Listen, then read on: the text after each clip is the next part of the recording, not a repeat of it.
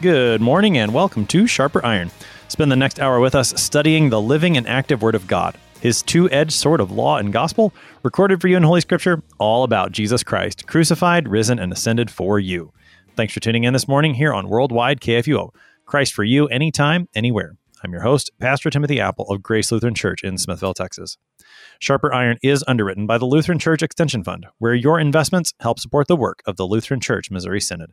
Visit lcef.org for more information. On this Monday, November 23rd, we're studying Titus chapter 2, verses 1 through 15. St. Paul teaches Titus how to instruct Christians in every station of life, those things that accord with sound doctrine and godliness, all centered in the gospel of Jesus Christ. To help us sharpen our faith in Christ as we study God's Word today, we have with us regular guest, Pastor Philip Hoppe. Pastor Hoppe serves at Peace Lutheran Church in Finlayson, Minnesota, and St. Paul's Lutheran Church in Bruno, Minnesota. Pastor Hoppe, welcome back to Sharper Iron.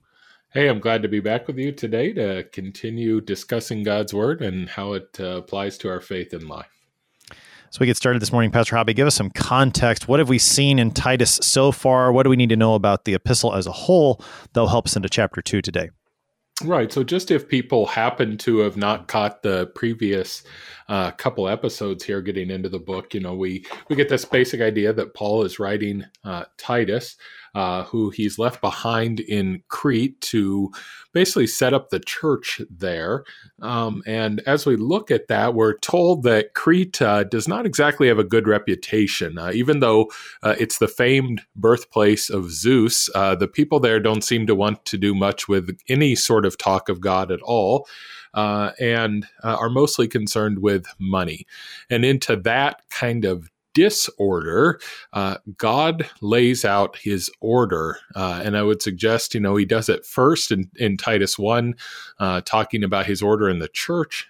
In the part we'll cover today, he covers kind of the order of the household.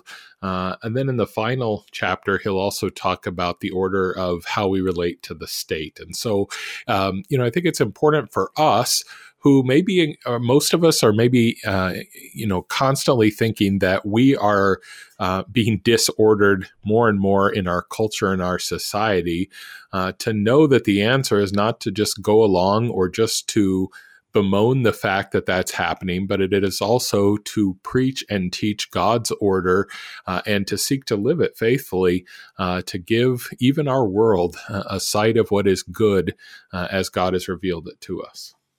We saw the theme of order come up from the very beginning of this epistle. We talked about it at the very first episode on chapter 1, where Paul identifies himself as a servant or a slave and the importance of being under orders. We even saw the word insubordinate come up in the next section as he's describing the situation in Crete, as you said. And it's almost as if we're reverting to that situation in our present day and age. You and I were talking before we started recording, Pastor Hoppe, about the good old days weren't always so good. And it seems like we're reverting back to almost a Cretan sort of atmosphere with this lack of order. And, well, you talked about the church, the home, the state. Before we get into the text, Pastor Hoppe, maybe lay out those three things. Sometimes they're referred to as the three estates. What's the importance of recognizing that and the order that is given in Scripture for each one of those estates? Right. Yeah, I think the basic idea here, at least how most people might encounter this, or I hope they've encountered it, but when you go into the small catechism, you get into the table of duties, this kind of section that appears at first glance just to be random Bible verses about random vocations or random callings. And it is that. And yet when you kind of look in the scriptures and especially study how the church throughout time has sort of helped us put together things in scriptures, we find out that God rules in three primary areas in our life, that of the home and the state and the church. And in Titus here, we seem to get instruction about all three, but in all three of those areas, God gives people authority to serve, and he also calls others to live under that authority in obedience, and that they receive then the benefit of living under someone else's care, and all of that pointing ultimately to Christ's authority over his church. For us to know that and to understand how we relate to him, all of these earthly relationships give us a picture of that. I mean, that's a real brief run through, but I think it's very helpful, at least to me, in trying to just think through life in general, to think how those three areas exist and how they or how they interact, I should say, with each other, maybe sometimes counteract each other as well. Well, and part of the key, I think, as Christians is to recognize that we live in all three. We're part of the estate of the church, which again we looked at a little bit in chapter 1, and I think there's some overlap in these texts. But we live in all three. We're a part of the church, we're a part of the family, and we're a part of the state. And to recognize that is important. That hey, God actually has something to say to me, not just within quote my church life, but within my family life, how I live as a father, how I live as a husband, how I interact with my neighbors. He's got something to say about my citizenship in this country. God cares about that. He is, you use the term, he rules, he reigns over that. This is a part of the way that he reigns among us or over us. And he puts us in these orders in order to, I think, to serve us, to give us his gifts. That's sometimes I think, and maybe this is, I don't know if it's an American phenomenon or if it's just a phenomenon for sinful people. We don't like to be under orders. We don't like other people to tell us that they're in charge or that they have some sort of authority over us. But when God gives authority, he does so for the purpose of giving us his good things. And that's true in all three of those estates. Yeah, absolutely, right? That we get to live under him in his kingdom is this kind of talk here, right? But that's all good news in the small catechism, right? Live under him in blessedness, innocence, and righteousness all of our days. That's good news. God is giving us those things. He's giving us innocence and righteousness. And so, yeah, even in those other spheres of life, we also understand that God is giving us his good gifts, whether they be for body or soul, or sometimes, right, for both at the same time, and maybe most often for both at the same time.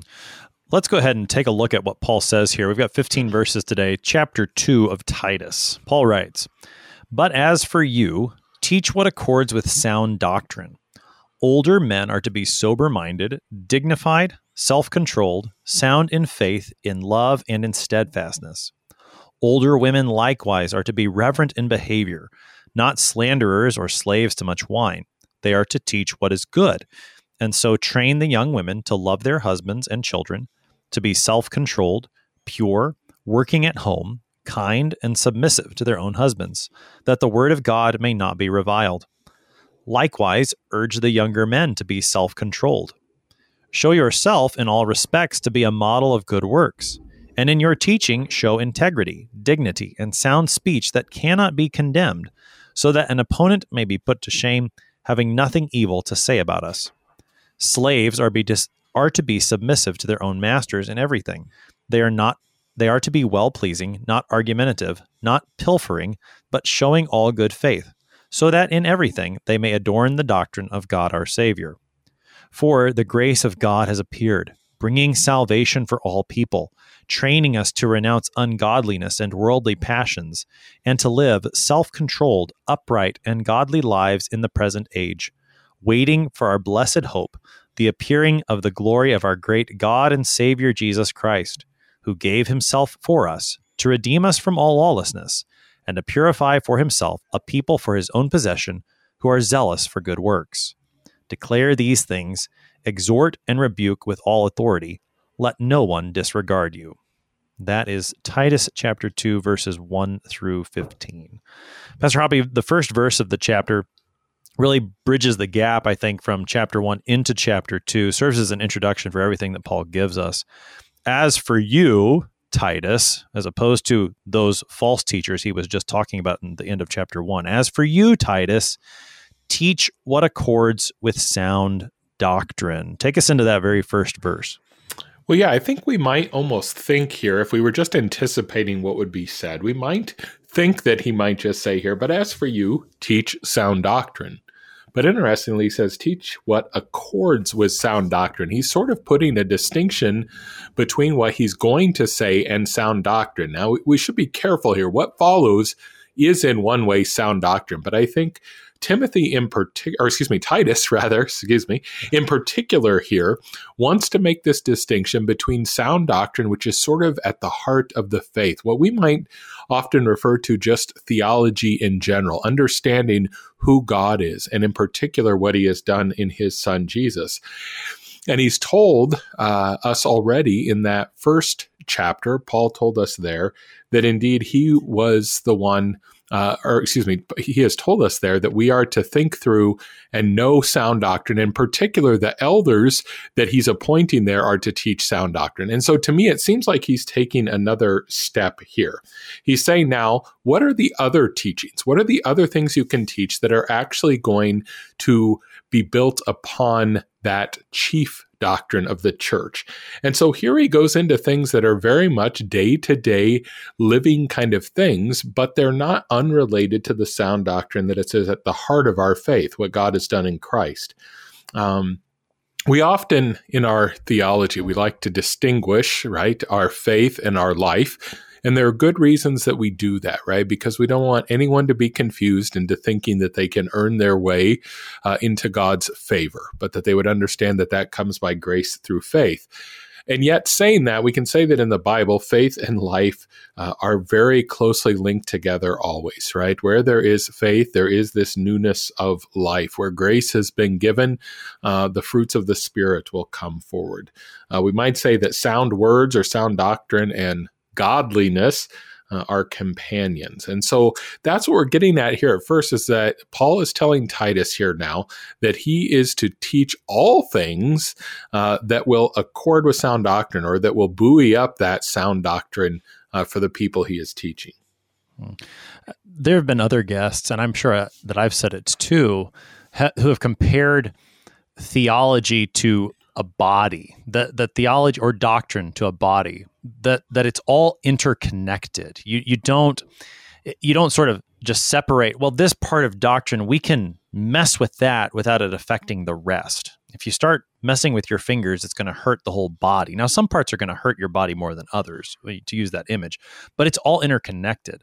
And I think that's what you're seeing here with this teach what accords with sound doctrine, that the way that Christians live very much influences the way they believe, and vice versa. It goes back and forth. There's a Latin saying that goes, I hope I don't get this wrong, lex orandi, lex credendi, or maybe the other way around. The law of faith is the law of, am I getting this wrong, Pastor Hoppy? Do you know what I'm talking about? No, absolutely. The law of faith is the law of prayer, right? Or, the way you live or the way you worship affects the way you believe, and vice versa. It's probably the other way first. The way you believe is the way affects the way you live, but they go both ways. And I think that's what you're seeing here from Paul, right? Yeah, no, absolutely. Yeah, that our faith and our life do go together, and one can even instruct the other in a way, right? That if we're living in God's order, it's also going to kind of keep pushing us back to sound words as well, right? If we want to kind of put together here sound words and sound living, would be a good kind of distinction here throughout this whole section, but that each of those actually aids the other, right? There can be no sound living without sound doctrine, but we also can say that sound living is going to lead us back time and time again to sound doctrine, because it's going to lead us to those people that God has appointed for us as those to give us his good gifts.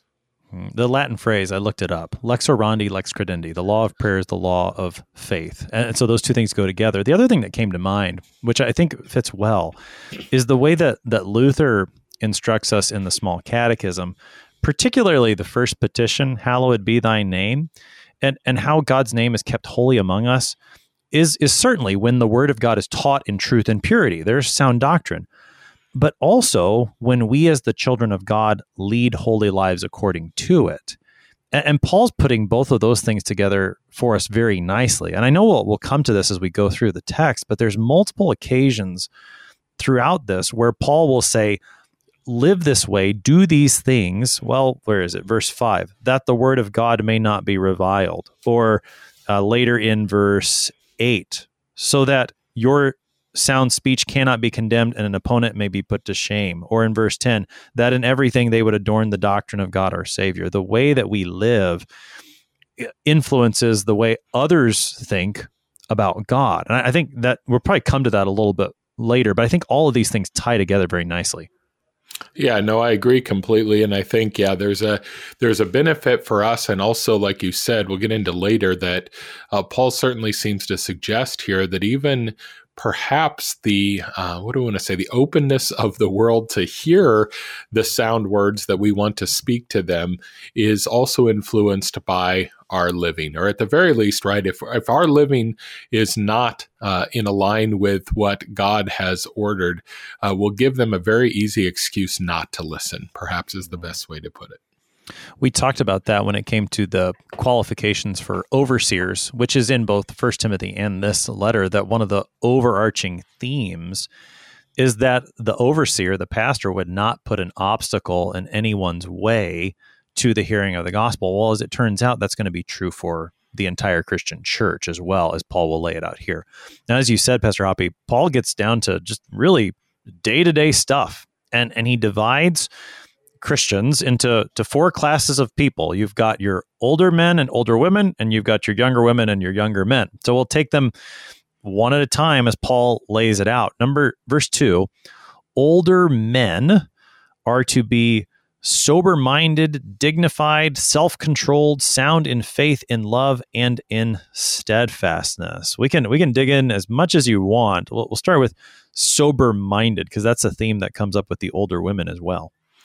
Yeah, and when we read sober-minded here, it's certainly not a bad translation, because it is, I think, at the key, or at the center, right, of what it means to be sober in general, right, is that you have the ability to use your mind. And again, I think people know this just from their own life, right, that people that we would say are not sober in relationship to various substances or whatever, the prime way that you can tell that is that they're not thinking straight. And so Paul here encourages Titus to teach the older men that they are to be concerned about their soberness in order that they have their minds to use in service to God. But we should not get away from the fact here that literal soberness is being addressed here, that we are talking here about not losing control of the faculty of your mind by using any sort of substance, alcohol, drugs, whatever it might be, that would impair the mind. And again, I assume most of our readers, perhaps, although again, things are changing in our world, maybe the topic of drugs, we would more easily, assent to this and go, yeah, we should stay away from that. But we know that us Lutherans, we have a pretty good, even historical connection to alcohol, right? You hear the stories of Katie Luther brewing her beer and all of those kind of things. And so it is important that as we approach these texts, we're clear both that alcohol is and can be a great gift of God in our lives, right? And yet at the same time that we're constantly instructed in the scripture that it should not take control of us. And if it does, that's sinful. And that's really part of what's being talked about here with these older men. Sure. And not to get, I don't want to get too far ahead of ourselves, but under older women, Paul there says that they would not be slaves to much wine. So the theme of drunkenness comes up twice in these verses, particularly for those who are older. It's in the older men and older women sections. And I think, you might be on there something, Pastor Hoppy, because we sometimes joke about it, right? Lutheran beverages or something like that. And I get it. 1 Timothy chapter 5, Paul does encourage the young pastor Timothy there to go ahead and use alcohol responsibly and in a medicinal way. And certainly it's a gift of God that can be received with thanksgiving, but we can never let that take away the warnings that we get concerning drunkenness in Scripture. There were a couple of sections in the book of Proverbs where we were going through that, recently on Sharper Iron. And as I was reading through them again, I kind of thought to myself, wow, I forgot that this was in here, that these warnings about what drunkenness can do to a person, all the while not rejecting God's good gift, but those warnings of drunkenness are there. And sometimes I think we forget them or take them perhaps a bit more lightly than we should. Yeah, I think absolutely. And sometimes again, we can react to one error with another, right? And so we can react to the error that suggests that alcohol could never have any place in the Christian's life or in the Christian church. And we kind of overreact to say, well, yeah, of course it can. And then we sort of just go off and almost just with a, sort of libertine way of looking at those things instead of, again, saying, no, what does the scripture actually teach? And that it both teaches, right? That it is not an evil in and of itself, but it is something that often leads to great trouble. And if we can go back to the order word, right, great disorder in people's lives. And therefore, we should take that seriously. And we should take it seriously also when we're dealing with one another, right? Not just laugh off or pass off, someone that is a Christian and yet is constantly engaging in these things and just say, oh, whatever, that's just what he does for fun. Well, no, this is something that God calls us to. So under older men, then, after sober-minded, literal soberness also in view there, you get dignified, self-controlled, sound in faith, in love, and in steadfastness. Keep taking us through what Paul has to say concerning older men. Sure. I think the word we get here is as dignified. We should really read here sort of that we're to be people, especially these older men again, are to be people that take serious things seriously, right? We might use the word reverence here in the same thought pattern. And that's certainly something, again, that we could probably say all of us are certainly called to, but here in this section, we'll look at older men, that they are to know, right, when they are about the things of God, that they should take those seriously. We might see this first and foremost in the house of worship, that they're taking those things seriously, that this is not some sort of child's play, but is, life and death stuff that's going on. But I think really in our entire lives, right, we understand that there are serious matters to deal with. And so we should take those things seriously. So again, this is not, you can't ever have fun. You can't have a sense of humor, but it's to know when serious things are being done and to take them seriously. And then, it goes on, self-controlled kind of follows with that, right? Because self-controlled, literally or sort of woodenly is saved of mind, right? Is kind of how you would translate that. What does it mean again? Well, it's all about this having control over your mind, or later we'll get some things that'll talk about kind of the control that we're supposed to have as God's people over our bodies, our bodily desires in particular. But when we look at all of those things, we see that God is calling us to have control so that we remain ever thoughtful about his things and we're ever engaging in his good gifts that he gives to us. Self-control is one of the fruit of the Spirit, as Paul lists them in the letter to the Galatians. And so, and that you see come up in multiple sections here in this table of duties, the matter of self-control. What about sound in faith, love, and steadfastness for these older men? I tend to think this is sort of an all-encompassing three here, that he's basically telling us here, right, we're to be sound in faith. And I think that mostly relates here probably to belief, almost in the sense of what is believed, right? And then that is to be love, or that is to be lived out in love. And then from there, right, that all of that is to be done with steadfastness, both holding to our beliefs and also at the same time being active in love. And that older men are to set the example here, probably for everybody, right? That these are the things we're steadfast about. We're steadfast about our teaching, our doctrine, which is there at the heart of our faith. And we also then allow that teaching, right, to motivate us to go forward and live lives of love, yes, towards God reverently, but also towards our neighbors in all the ways that we're going to speak about today. After talking to the older men, the next category, older women. And we've mentioned the matter of not being slaves to wine already. They are to be reverent in behavior and not slanderers. Those are the first two things that Paul mentions for them. Reverent in behavior sounds a lot like what we were talking about for the older men in terms of what you're saying in the word dignified as it's translated in the ESV. How about the matter of slandering there? So they're not to be people that are going around falsely accusing others. It's hard to say. I'm always tentative here, but I definitely think we can say when we read through this passage that some of the things that we might joke about being characteristics of certain ages of certain people, they're not just something we think, right? There's something that seemed to be here throughout the ages. And so perhaps here, I've often said in teaching kids about the commandments that, you're not likely to, go down to the LWML meeting and see, someone killing another person, but you might see them bearing false witness against someone else. And again, I don't mean to just place a particular sin upon older women here, but I think there is a particular nature to these instructions that are given. They seem to be aimed at things that are particular temptations to these people at this age. And so here they're told that they're not to be slanderers. They're supposed to be truthful in their speech. And that word underlying it here, is diabolos. They're not to be like the devil, because this is what the devil does. He tells falsehood, he falsely accuses, and they, the children of God, are not at all to be like the evil one in their lives. Yeah, that's an important connection to make. I'm gonna come back to the thought of particular temptations, particular sins in different stations of life, and how Paul applies that, and how we would apply it still today. But we're going to pick that up on the other side of the break. You're listening to Sharper Iron here on KFUO. We'll be right back. Please stick around.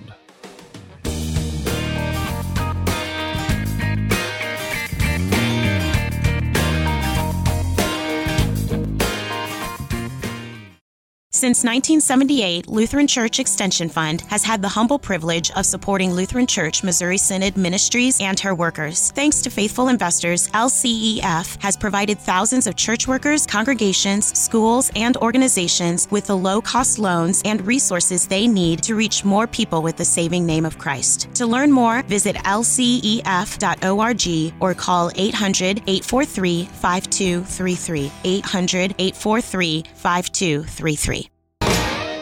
Welcome back to Sharper Iron. It is Monday, November 23rd. We are talking about Titus chapter 2, verses 1 through 15. We've got Pastor Philip Hoppe with us. He serves at Peace Lutheran Church in Finlayson, Minnesota, and St. Paul's Lutheran Church in Bruno, Minnesota. Pastor Hoppe, prior to the break, we started talking about this list that Paul gives, this table of duties to older men, older women, younger men, and we just jumped right in. And I should have brought this out at the very beginning. Just the fact that Paul divides people up in this way, he categorizes them in this way, and lists particular temptations, particular sins that each group perhaps is prone to. You started this conversation. Take us into that a little bit more. What's the usefulness of recognizing these particular sins and temptations that various groups might have, and the strength that is needed in that, without sort of throwing, as you said, without throwing the LWML under the bus for being gossips? That's not what's happening. What is Paul doing? Right. Well, I think it is important again here to remember that these are in the pastoral epistles, right? And so we're being taught here that the pastor, even himself, right, is both going to be dealing with people a little differently based on who they are, and is also then going to teach others to deal differently with people based on who they are. And these particular categories here are not ones we get in the table of duties when we look at it in the small catechism. This older men, older women are not, the categories that we get there.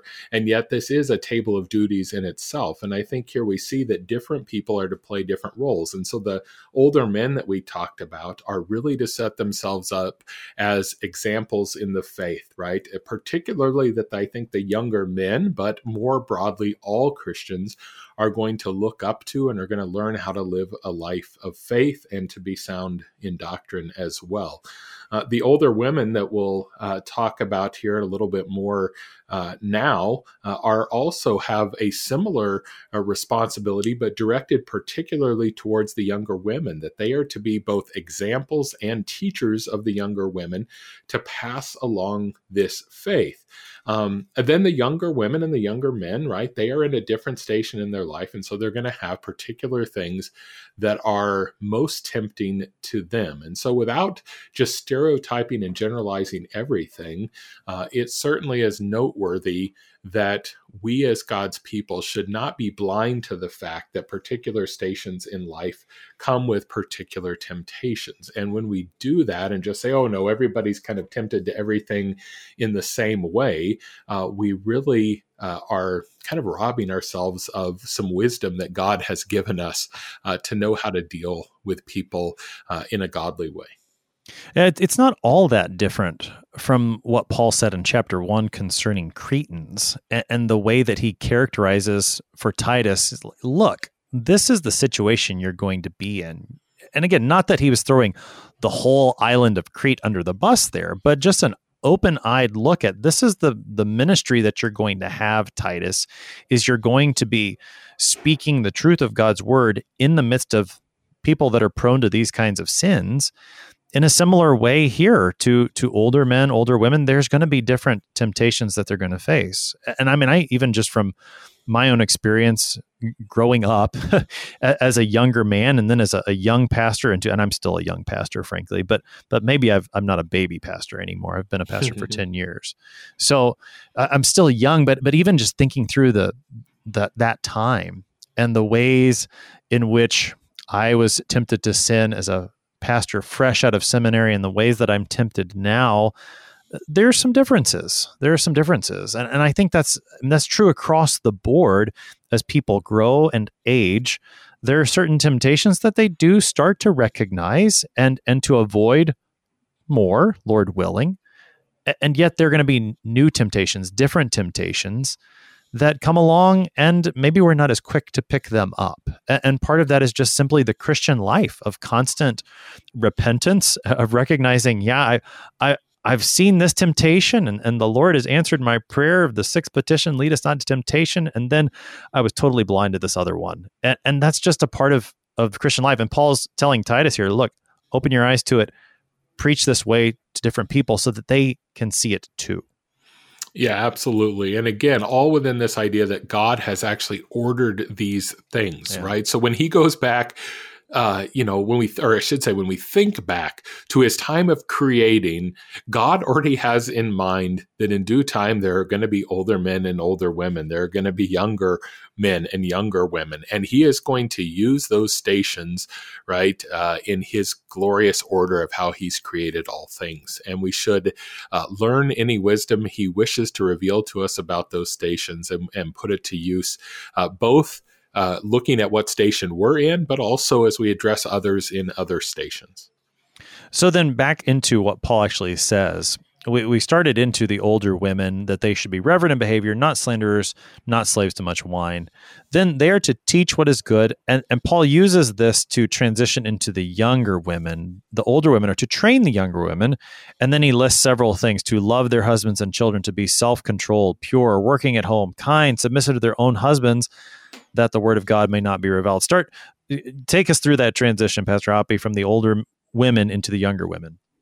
Yeah, well, the first thing I would start here is to say that they're to be teachers of the good, right? As those of us who understand that the scriptures teach us, right, that women are not called to the pastoral office and to that teaching office, sometimes, again, we can get into this idea that women are not really to be teaching the faith at all. And God forbid that we would think that, right? Because we have specific words of the Lord that they do have a place to teach. And in particular, two places. One, that the older women are to be teaching the younger women. And secondly, of course, that they are to be involved along with the father, right, in teaching their children. But it should strike us here that while Paul is talking to Titus, especially in the first chapter, about the office of preaching and teaching, he doesn't leave it just to Titus to do all the teaching of the faith. The women here are told, you have a role in passing along the faith as well. And the scriptures both say this, in this way, where it just says, teach the faith. And then we see many examples where women indeed did pass along the faith to others through this way. And so they're to teach the faith. And then in particular, they're supposed to be training up the young women. They have a responsibility to the next generation to teach them what it looks like to be a godly woman. And we are many times, I think we just don't do this much in our churches. And I think it's kind of sad that we don't, since we have, biblical instruction here to do so. But we kind of think, well, each generation is sort of going to do their own thing. And if the older generation tries to tell the younger generation what to do, they're not going to listen anyways. They're just going to kind of feel like, those old fuddy-duddies are saying this. But the older women should know, not only should they speak, they are charged by God to speak. And this is a really key point, to see that transfer, the passing down or the handing down of the knowledge from one generation to the next, and how vital a thing that is within the Christian church. And certainly that's true within biological families. You brought up the role of fathers and mothers within the family of teaching their children, but even within the congregation as a whole, the role of older women in training younger women, older men in training younger men, almost in what might commonly be called today an idea of mentorship, that those who have the experience, and isn't it something that Paul lists them first? Those who have the experience pass that experience down to the younger ones so that they can learn from it and not repeat the mistakes of the past. I'm thinking just on a very practical level that I think even those who are not Christian might recognize, so that you would not repeat the mistakes of the past. Here we've got that godly wisdom that's coming from Paul, again, in relationship to the congregation, to the families. You're kind of seeing how the two estates here are kind of bleeding together to a degree, how as Paul talks to you in terms of your family estate, he's also talking through the church estate as well. Just so we keep moving, Pastor Hoppy, take us briefly into what Paul says concerning how the younger women should act. Right. So the older women are not just told, take these young women under your arms and teach them whatever you want, right? They are given very specific things that they are to pass on. And again, these things are beautiful, and yet they're often maligned in our day, right? So the young women, literally just kind of in the Greek here, right? They're to be husband lovers. They're to be children lovers. We get that word self-controlled for everybody, right? We, no matter your age or, your gender or anything else, you are going to struggle with self-control in one way or another. So it's listed here for everybody. Then we're told also they're to be home workers, or they're to be working in the home. They're to be kind, and probably in particular, maybe to those in the household, and they're to be submissive to their husbands. These are the things that the young women are to be trained into being, right? And it does, just like all these things, they are not things that come natural to our fallen nature, right? But they are things that are given to us by this new nature we have been given in holy baptism. But they need to be trained as well. Those two don't, fight against each other. What we are by God's grace and what we strive to be, those two go together. And in here, we get this word training, right? Here's what you are, and now let me train you how to be that. And when we look at these things, right, a lot of people will just see these as traditional women's roles, and we see it as godly wisdom that speaks to how he has ordered all of creation, and that young women are to be brought up to love their husbands, to love children, to be self-controlled, to be working in the home, to see that as at the very least their prime location where they have been given a role by virtue of being a woman in the home, and that they are to be submissive to their husbands, which is kind of a more standard table of duties kind of thing here that we get in this section on younger women. And just so we don't miss this is one of those places then where Paul gives a consequence of this. He says, do these things so that the word of God may not be reviled. Right. And I think here in two ways. One, that the word of God might not be reviled in the sense that if we say, these are old-fashioned things that we shouldn't take seriously anymore, we are calling God and his word not true. Right. And that's something obviously we don't want to do. That would be blaspheming the word of God, that we're saying, God didn't know what he was talking about in his word when he said that these are the things that women are to give themselves too, but also reviled in the sense that in the world as well, that if young women take up these things, they will be noticed, and they will be noticed as generally good. This is not to say that they'll understand that they come from faith or that, a saving God has worked it in them, but they will see this good and gentle nature of these women and will know, right, they're not terrible people with a terrible message.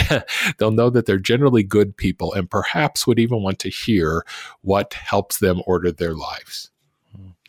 Paul then turns to the younger men last, and the younger men just have to be self-controlled. That sounds really easy, Pastor Hoppy. So we get off easy, huh?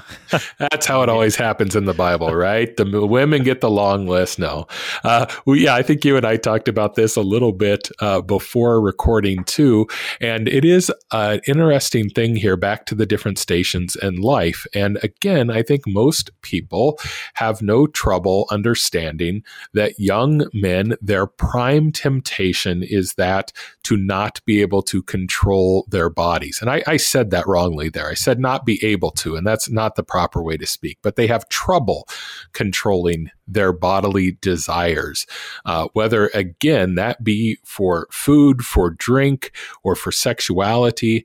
It is the prime temptation of this age. And so in one way, these young men are being told, focus on this. You'll have enough work to do there. And this is going to give you plenty to work on as a young man in Christ. And again, I think, almost anybody in any sort of sociological field would admit that this is a particular temptation of this age for men.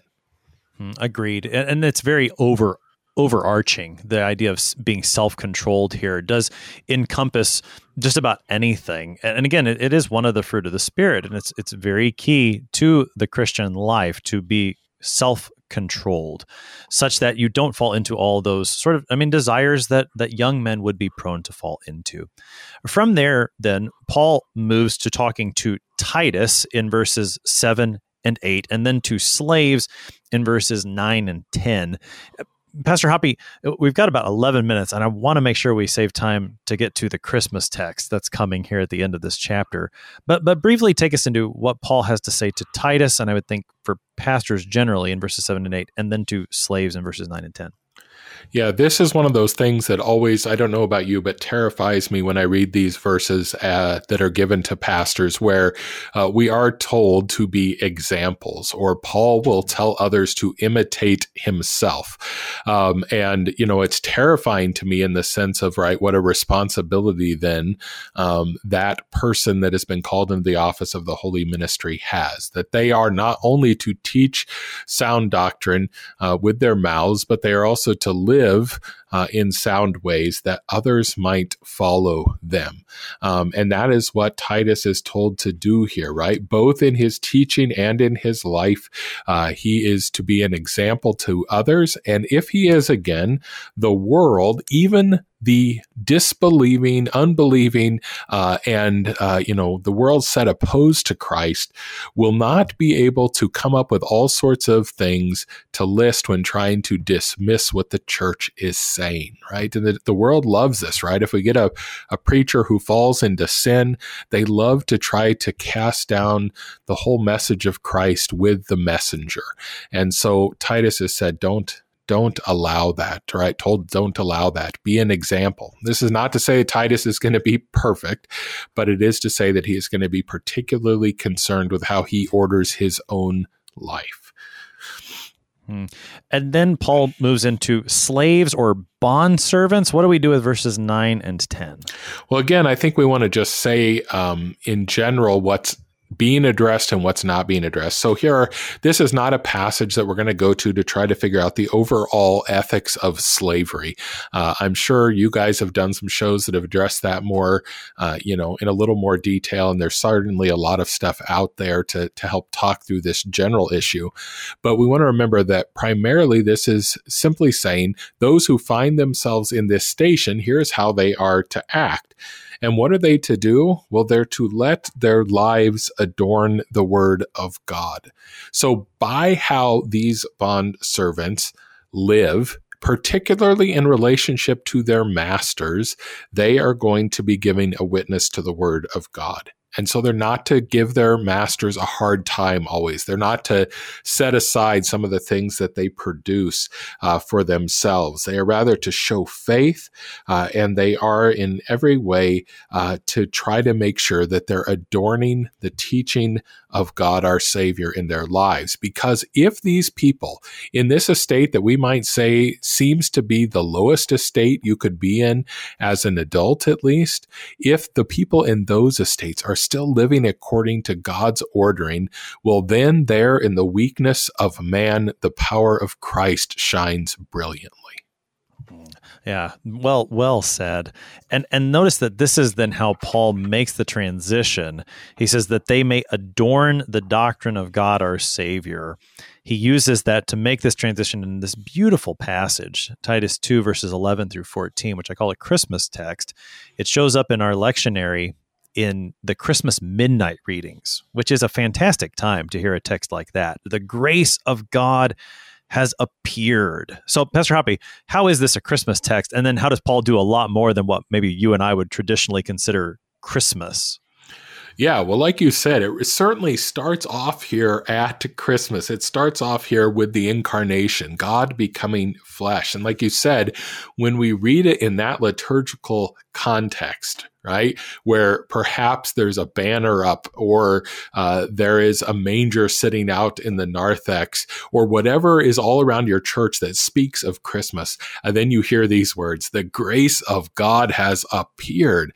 And now the grace of God is no longer a concept, but it is a person, a tiny baby in a manger, God in the flesh, come to save us. And that's right where it starts, is this is the coming of God. This is the grace of God becoming personal to us, meaning as a person and then person to us.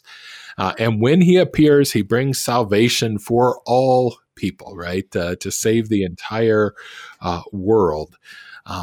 And yet, at the same time, by the end of these verses, we're going to be talking again about another appearing, right? Right now, we're kind of in these 2 seasons of the church year, right? We're just ending up the old church year, and we're going to go into Advent in this general time frame that you'll hear this program.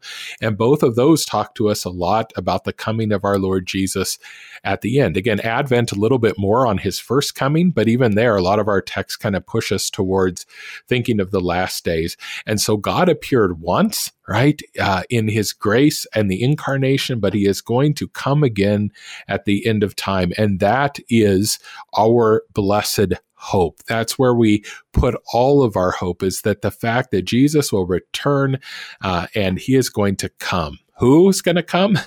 Our great God and Savior, Jesus Christ. You probably could do a whole hour just on those words, right? That Paul addresses Jesus here as both God and Savior.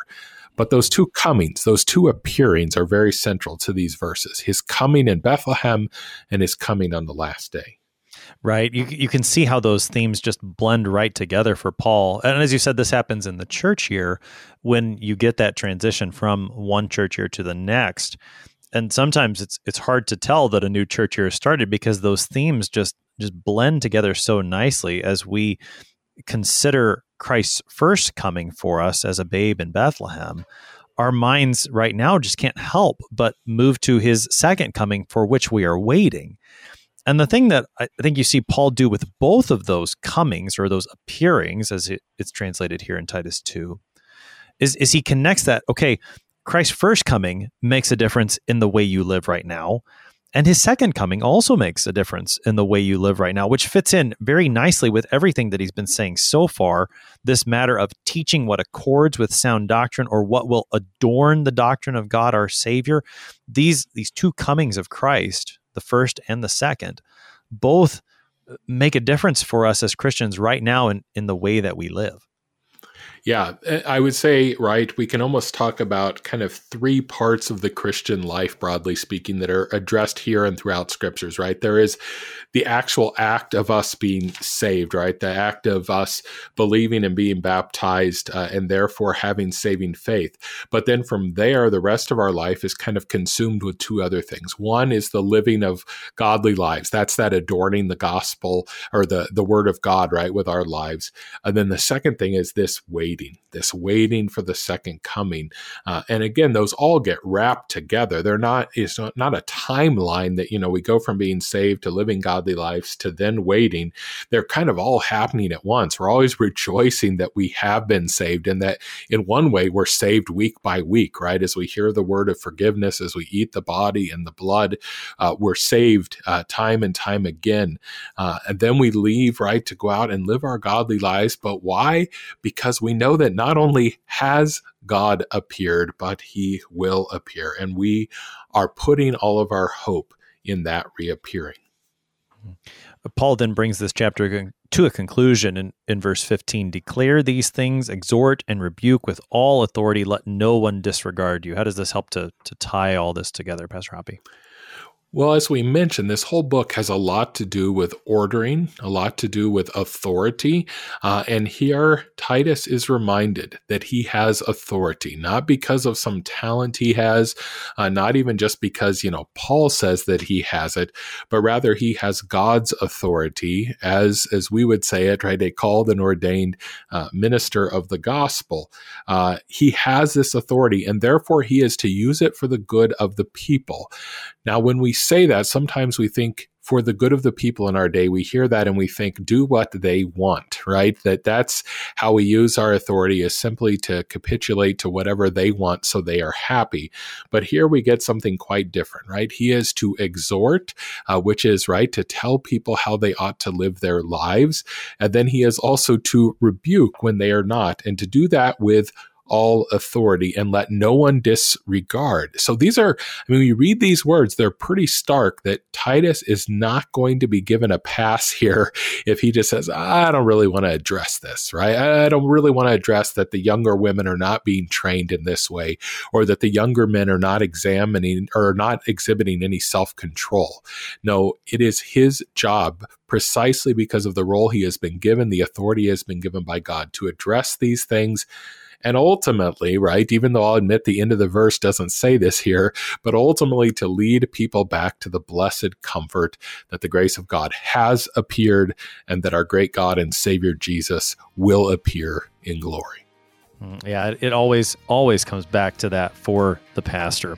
Pastor Philip Hoppy is the pastor at Peace Lutheran Church in Finlayson, Minnesota, and St. Paul's Lutheran Church in Bruno, Minnesota, helping us this morning with Titus chapter 2, verses 1 through 15. Pastor Hoppy, thanks for being our guest today. So glad to be with you again.